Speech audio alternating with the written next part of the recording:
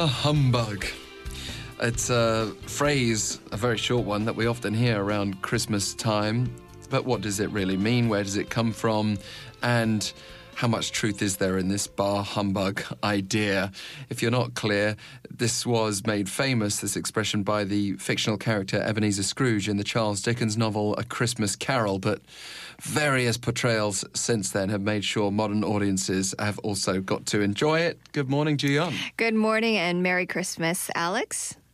Yes, Merry Christmas to you as well. So you've given us a festive glossary special. Yes, that's right. Well, you started off with bah humbug, but it's actually an expression used to show disgust at the Christmas season, so I won't start with that. But just to give you a quote from the novel, a guy says, "I love Christmas, don't you, Mr. Scrooge?" And Scrooge just comes back at him saying, bah humbug. And this is something that has actually spread in Japan as well.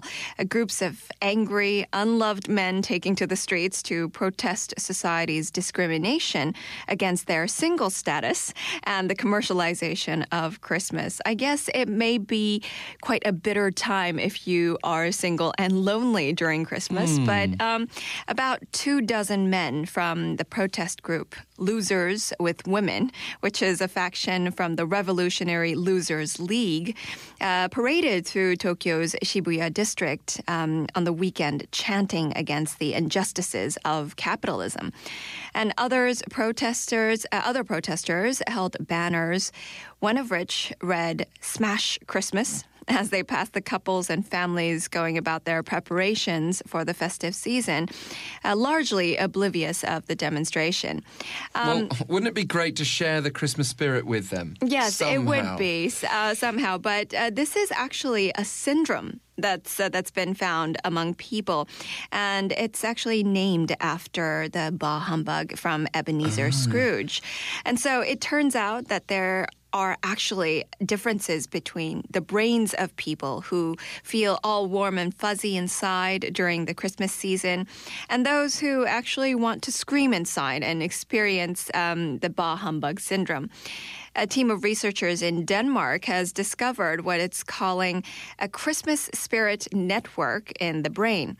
And they said, quote, "Throughout the world, we estimate that millions of people are prone to displaying Christmas spirit deficiencies after many years of celebrating Christmas." And they also add, saying, "We refer to it as the bah humbug syndrome. Accurate localization of the Christmas spirit is a paramount first step in being able to help this group of patients." Quite gloomy. Rather than giving them the ghosts of past, present, and future. That's right. How did they actually do this research? How did they examine their brains, for example? Yes, well, Danish researchers used an MRI to see if they could see evidence of the Christmas spirit in different people. It was actually a very small research.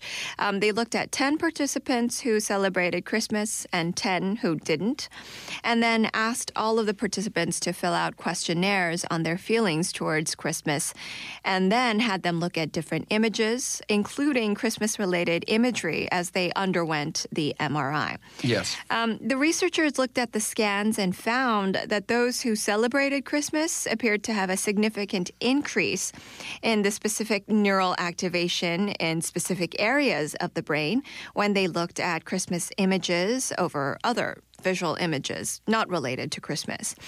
The findings are interesting. Nevertheless, the researchers explained that much more study was needed to determine if this increase in neural activity happens in a larger group and if the activity was indeed a sign of sustained Christmas spirit or if it was activated for completely a different reason. And apparently, a healthy dose of our Christmas cheer is linked to our desire to stuff our faces with delicious foods.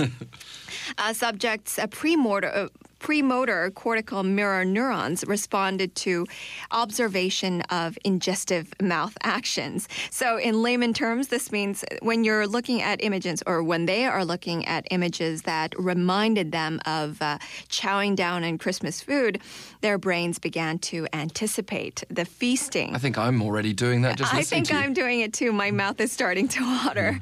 There wasn't much information in their publication as to why they actually conducted the study, nor any real-life implications. It seems to have been conducted simply for the sheer entertainment value of the scientists, for the researchers themselves, because they just reported that they later celebrated their results at a subsequent Christmas party. So good for them, though. Maybe there's a message there, though, that we need to organise a party to bring about the spirit. I will tell you one thing. I distinctly remember being filled with the Christmas cheer year after year as a child. And when I then had my own family, I realised it was down to me, at least in part, to create. Yeah. Yes. You can't just sit around and wait for these things to happen. All those unhappy men, the Revolutionary Losers League, I mean, they might have their own issues. I don't want to say this all boils down to Christmas. But at least for the very specific festive period, you know, if you don't put the decorations up, if you don't order the food, if you don't do basic things, put presents around a tree, whatever it happens to be that, you know, ticks your boxes. That's right. Then you can't expect the spirit to just float around you. So you'll be Santa this year? Well, I've not gone that far yet, but I am already picking some favourable treats for Santa to come and enjoy. Oh, good. I was passing that information on to the family last night, as it happens. Thank you very much. Cho Jooyeon. Thank you, Alex. With a Christmas special glossary.